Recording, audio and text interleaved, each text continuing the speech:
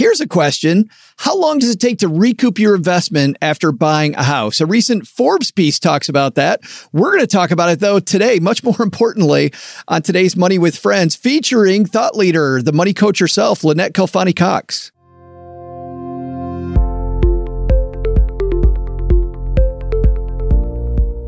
Welcome to Money with Friends. I am Joe Saul-Sehy, coming to you live from Detroit, Michigan, where we make the Stacking Benjamin show.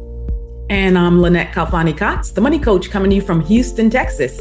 And we together are not only going to read the headlines like some podcasts do, we're actually going to talk about what they mean to you and your wallet so you can earn, save, and spend with a plan. Today's piece is brought to you by Rocket Dollar. Big thanks to Rocket Dollar for supporting Money with Friends. Rocket Dollar account holders have the ability to invest their retirement savings in anything they choose. Through a Rocket Dollar self-directed IRA or solo 401k, you can make investments directly into real estate, private companies, peer-to-peer lending, crowdfunding, and everything else allowed by the IRS. Get $100 off your setup fee by heading to rocketdollar.com/MWF. That's rocketdollar.com/MWF. And you know, Lynnette, if you're trying to put real estate inside of an IRA, like not a REIT, but a house, you probably need to work with somebody who's done that before, because that can be ugly. A trick. Yeah. And you don't want to mess it up, because you don't want to, blow up your plan there and have it disqualified. So, yeah. It is ugly. Imagine all that money. No. The IRS sends you a letter. That's not an IRA anymore. And now you got all the penalties and all that stuff. Well, we're not going to talk. We're not going to talk penalties today. We're going to talk about your home and about buying properties. You chose this piece, Lynnette. Why did you choose this one? Well, I'm a huge proponent of real estate, and I love the idea of people making the leap from renter to homeowner. But I do think you have to be smart about it. And you have to realize that not only is it a significant investment, but you have to kind of know when is that magical break-even point when you kind of recoup all of the hard-earned money that you've saved for the down payment, the closing costs, et cetera. So I was like, let's give people some insights into a little bit of the figures behind some of the headlines and what you see about, home ownership and becoming a homeowner. Yeah, this will be great, especially for new real estate investors, but really for everybody in general, if you don't know a lot about real estate, or even if you do. So let's jump into it. Which friend of ours is going to kick off today's show? This is Bethany from the Money Millhouse. Friends? Check. Money? Check. Friends with money? Let's do this. All right. Today's piece comes to us from Forbes, written by Tara Mastrioni. Did I slaughter that too bad, Lynnette? I think you actually got it right. So, bam. You're welcome, Tara. I don't know Tara, but I think she's probably feeling okay about it, that you didn't fully butcher her name. So, well, she writes some great stuff. Yeah. Yeah. So here's what she says. There's no getting around the fact that buying a home is a huge investment. Between the down payment and closing costs, today's buyers need to show up to settlement prepared to pay thousands of dollars up front. Plus, they have to be prepared to carry the ongoing cost of home ownership. New research by Betterment looks at how long it takes for homeowners to break even on their home purchase. The data shows that on average, it takes people 4 years to recoup the upfront cost of buying their own home. It also says that homeowners can expect the rate of return from their purchase to fall between 8% and 10% per year. Interestingly, according to the report, that rate of return is very similar to investing in stocks. It's actually funny that they say that, because we just did a recent one for Stacking Benjamins, Lynnette, that shows 2 to 3% return on a house that you own after all of the costs. So maybe they're talking about just depreciation. But one thing they talk about in this piece that you mentioned, the ongoing cost of home ownership, which I think a lot of new owners forget about the fact, especially when you first move in, you and the people at Home Depot are going to be on a first name basis. Absolutely. One of the things that I tell people about home ownership is typically people concern themselves with the upfront cost, right? So that's the down payment, the closing costs, or they'll be thinking about the monthly note in terms of, PITI, principal, interest, taxes, and insurance. And I used to have an expression that I would tell to would-be homeowners. And I would say, it's a pity. It's not just pity. In other words, it's a shame, a pity that is not just principal, interest, taxes, and insurance, because it is not. There are so many costs, ongoing costs to being a homeowner and maintaining that home. So obviously there's the maintenance costs and repairs. There's any kind of upgrades you want to do. And of course, people want to start nesting when they have a new home. Hello, that's Lynnette. I just did that, when we moved. But then there's a ton of other stuff. Of course, your utilities, paying for the gardener. Does the house have a pool or anything like that? Maintenance on those kinds of things. And then other stuff that's, people just don't take into consideration. Furnishing the house, moving costs. Yeah. We had one of those. On and on. Well, we had one of those come up here.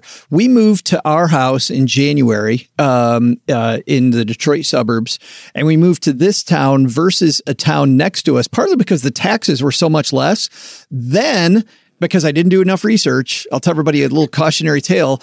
What we found out was that in that town, if there's any changes to the roads at all inside the subdivisions everywhere, the road maintenance is included in your tax bill.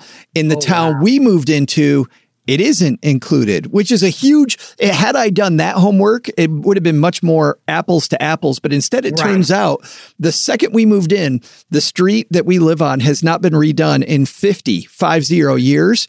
So they're passing a thing. Cheryl and I are going to be on the hook for $14,000. And we just moved in. Moved in, and there's an initial $14,000 bill that we didn't know about because I thought I was looking at apples to apples and I wasn't looking at everything with my tax bill. There's a out of the blue thing. Sure. And, I think people often think about that in the context of like HOA. Yeah. And you live in a single family, correct? Yes. So you wouldn't sort of like naturally be thinking about that kind of stuff. Right. But if you're in, say, a townhouse or a place where there's, shared, even I live in a single family home, but there is a HOA. Yeah. It's not a townhouse, but if you have a unit that has, say, similar or shared roof or side walls that are, the neighbors are next door, then you kind of think like if something goes wrong, okay, we all have to share the cost of that. But who would have thunk it, for what you're going through? And it's like, yikes, $14,000 bill. That is enormous. It was sad. The good news is the city will let you finance it through them over what they're going to do is do a bond offering. But then we have to pay whatever the interest rate is they get on the bond plus 1% more, or we can just, great. Yes, fantastic. I suppose that's some consolation, but I know, living the dream. Being stuck with a $14,000 bill you didn't anticipate is just, is not fun. We do the show live in front of a Facebook audience. If you want to hang out with us while we make it, it's facebook.com/iStackBenjamins, where it's the Stacking Benjamins page, our sister podcast. But Gregory's hanging out with us and says, I wonder if whether or not breaking even should be a major factor in consideration for whether or not you own a home. It seems to imply that you should consider a home an investment. I've often heard it's not a great way to think about a residence.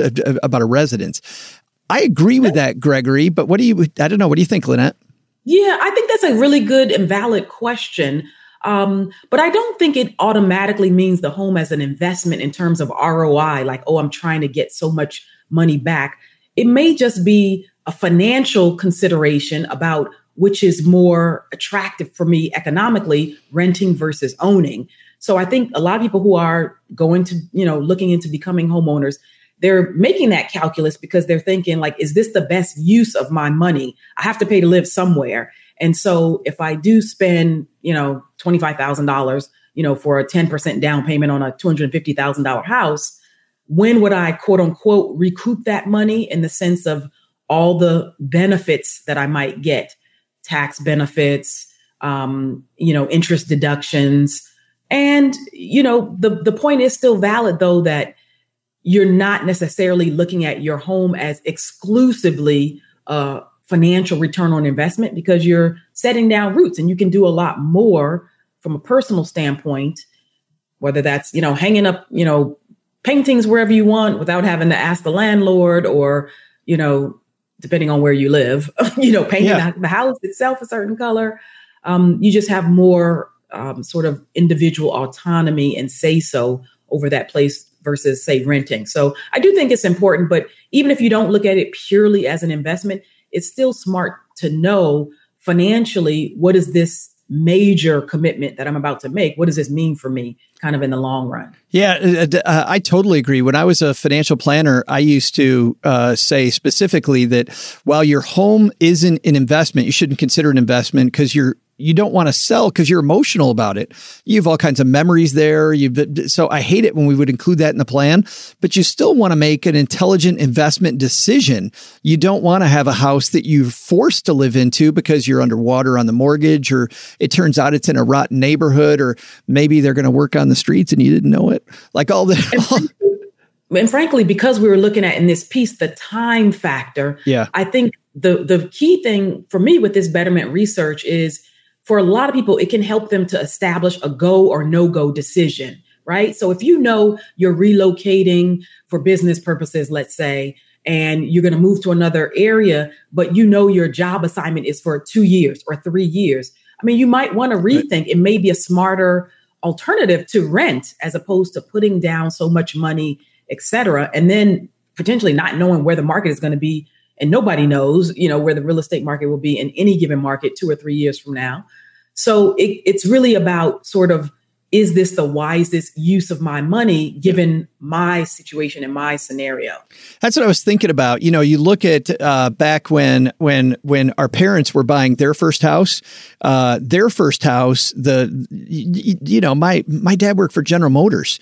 He stayed there for his entire career. Now you look at the average person is in one line of work for maybe 6 or 7 years. I think the latest study showed.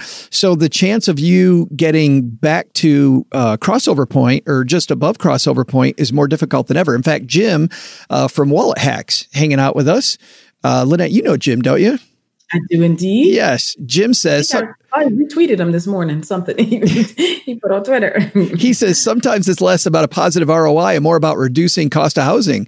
When we sold our first house, we lost, in quotes, $30,000 on paper. But after all costs, we paid about $600 a month to live in a townhouse, much lower than market rent. And that I think is where this is a good investment decision, even if it's not an investment. That's right. And it captures the reality of renting versus owning. I mean, and it's definitely a consideration that anybody who's thinking about home ownership should take into account, because we see what's happening to rent prices, in many parts of the country. And some folks are thinking like, okay, am I quote unquote throwing my money down the drain by renting?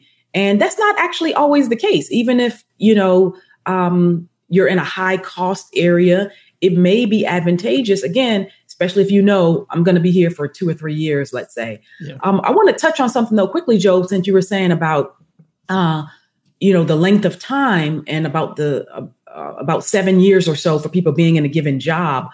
The data elsewhere, it wasn't in this betterment research, but other data have shown that the typical home buyer or home owner actually gets out of their mortgage too in about 7 years. Oh. Either they will sell or refinance within about roughly 7 years. So you have that kind of inflection point as well to take into consideration. Not everybody's going to do that. Some people are, start a family, want to trade up and have a bigger house sooner, get an unexpected, job opportunity and relocate, go through a divorce, maybe sell sooner than they anticipated. Whole bunch of stuff can happen. Life happens. But just in general, to know some of these statistical trends and whatnot, I think is helpful for people who are in the decision-making process. My number, by the way, is a few years old. Jim just brought up a statistic from the Bureau of Labor Statistics. Average person stays in a job 4.2 years. So it's quickening. And I bet that's even going to get quicker. Don't you think so? I think probably with the workforce expanding, we're in, increasingly a so-called gig economy, a lot more freelancers, people who are engaging in entrepreneurial pursuits of all, type, having a side hustle. And so people aren't staying in their careers as they had in the past. And certainly not, like you mentioned, our parents and grandparents who, by and large, practically had a job for life, right. Or certainly a decade, 20 plus years, they were on the job. I think about my uncle who worked for the Postal Service, 30 plus years. And that was the norm. but these days, absolutely not. Yeah. So thanks, Jim, too, for pointing out that BLS data showing a pretty slim, I would say, overall number at 4.2 years in terms of average tenure on the job. In just a second, Lynnette and I are both going to have our big takeaways from today's piece.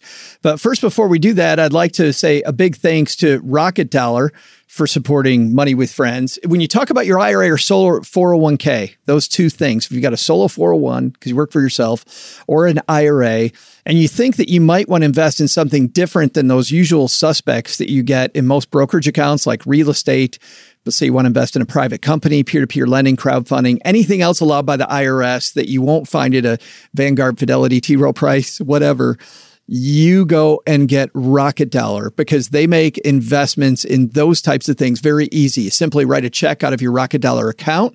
You don't have to wait for a custodian to mail a check on your behalf. It's really that simple. And best of all, you keep all the tax protections of your existing IRA or 401k because they also explain to you and help you understand how the rules work around each of these investments.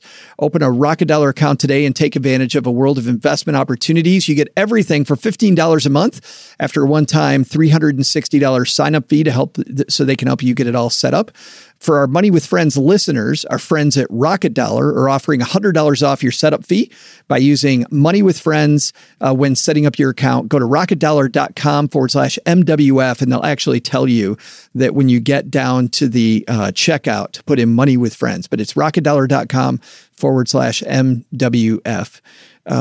And you have these people that are investing in, some of the new fintech startups. Maybe somebody has a business. You want to do a lot of due diligence before you invest your IRA in your buddy's business. But if you're going to, I'd work with somebody that knows what they're doing. And by the way, for a lot of people, $360 sounds like a lot of money, but Lynnette, you know enough about this type of investing that when it comes to this, usually it's in the thousands of dollars that you need to have somebody help you set this up. $360 is not a lot for that type of thing. Yeah, that's actually a very good deal. And, sometimes I tell people who are balking at paying for quality, reputable, good services, don't be penny wise and pound foolish. Better to get the expertise than to make a costly mistake that'll cost you, many times that more. I used to get that as a financial advisor. Hey, we stayed in our house that's in our IRA. Well, guess what? It's not an IRA anymore. You can't stay there. Yeah, exactly. Ugly. All right, let's talk about this. Making money on your home, Lynnette. What's your big takeaway? So mine is don't feel pressed to jump into home ownership and don't feel bad if you have not, become a homeowner because you see all these people saying, buying your home is, the pathway to wealth and, as if it's the only thing that you can do. And, people like me who are actually proponents of home ownership. I have a book called Your First Home, The Smart Way to Get It and Keep It. We try to tell people smart home ownership is really where it's at, because honestly, there's no point in being in a house if you wind up, underwater, not able to afford your mortgage, or you're in a bad situation where you, potentially face foreclosure. So I think it does make sense to run the numbers. And if you are in a situation where home ownership ain't the right thing for you at this point in time, be okay with that and, do it when and if it becomes appropriate. Yeah, it's so funny as you're saying this. Our mutual friend, Sandy Smith from Yes, I Am Cheap is hanging out with us, says, amen to you, Lynnette. Don't feel pressed. Homes are expensive as heck overall. Like, don't feel pressured to do the wrong thing. Sandy is so right. Yeah. My takeaway is going to be around this. Leading up to the 2007-2008 financial crisis, which was largely around real estate and bankruptcies of the auto companies, what did we hear leading up to that when everybody had to own a house? Remember that? We kept hearing over and over, renting is throwing money away. Over and over, we heard renting, throwing money away. It turns out that the proponents of that and the people really talking about that were from the mortgage industry and from surprise. And realtors. So while I love a good realtor, I love good mortgage people, don't just fall for some rule of thumb, right? Do your own homework like we talked about today. How long are you going to stay in that job that you're in? And how much sense does this make for you and your family? And then make your best move. So that's I think my little takeaway. All right. So you not only have that book, you are constantly writing, Lynnette. Where do people find your books? AskTheMoneyCoach.com. That's my free financial advice site. And it has, good 1,600 plus articles on there. My books are available on there. And then online, the Amazons and, Barnes and Nobles of the world, that kind of good stuff. Or my video-based platform, which is MoneyCoachUniversity.com.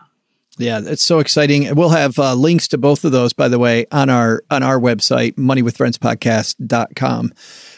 On behalf of Lynnette, I'm Joe. We're back here again tomorrow with more fun. We'll see you next time. Bye-bye.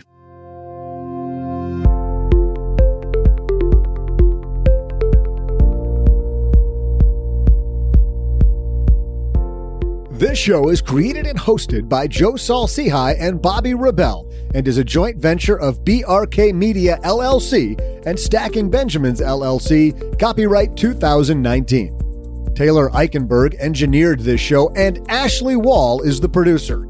For a list of our friends who appear on the podcast, head to our website, moneywithfriendspodcast.com. You can also check out our schedule for upcoming recording sessions so you can join us and be part of the show. As with anything, remember you shouldn't take advice from any of us or any other video or podcast without first talking to your financial advisor, and that the people in this episode are here for your and their entertainment purposes only.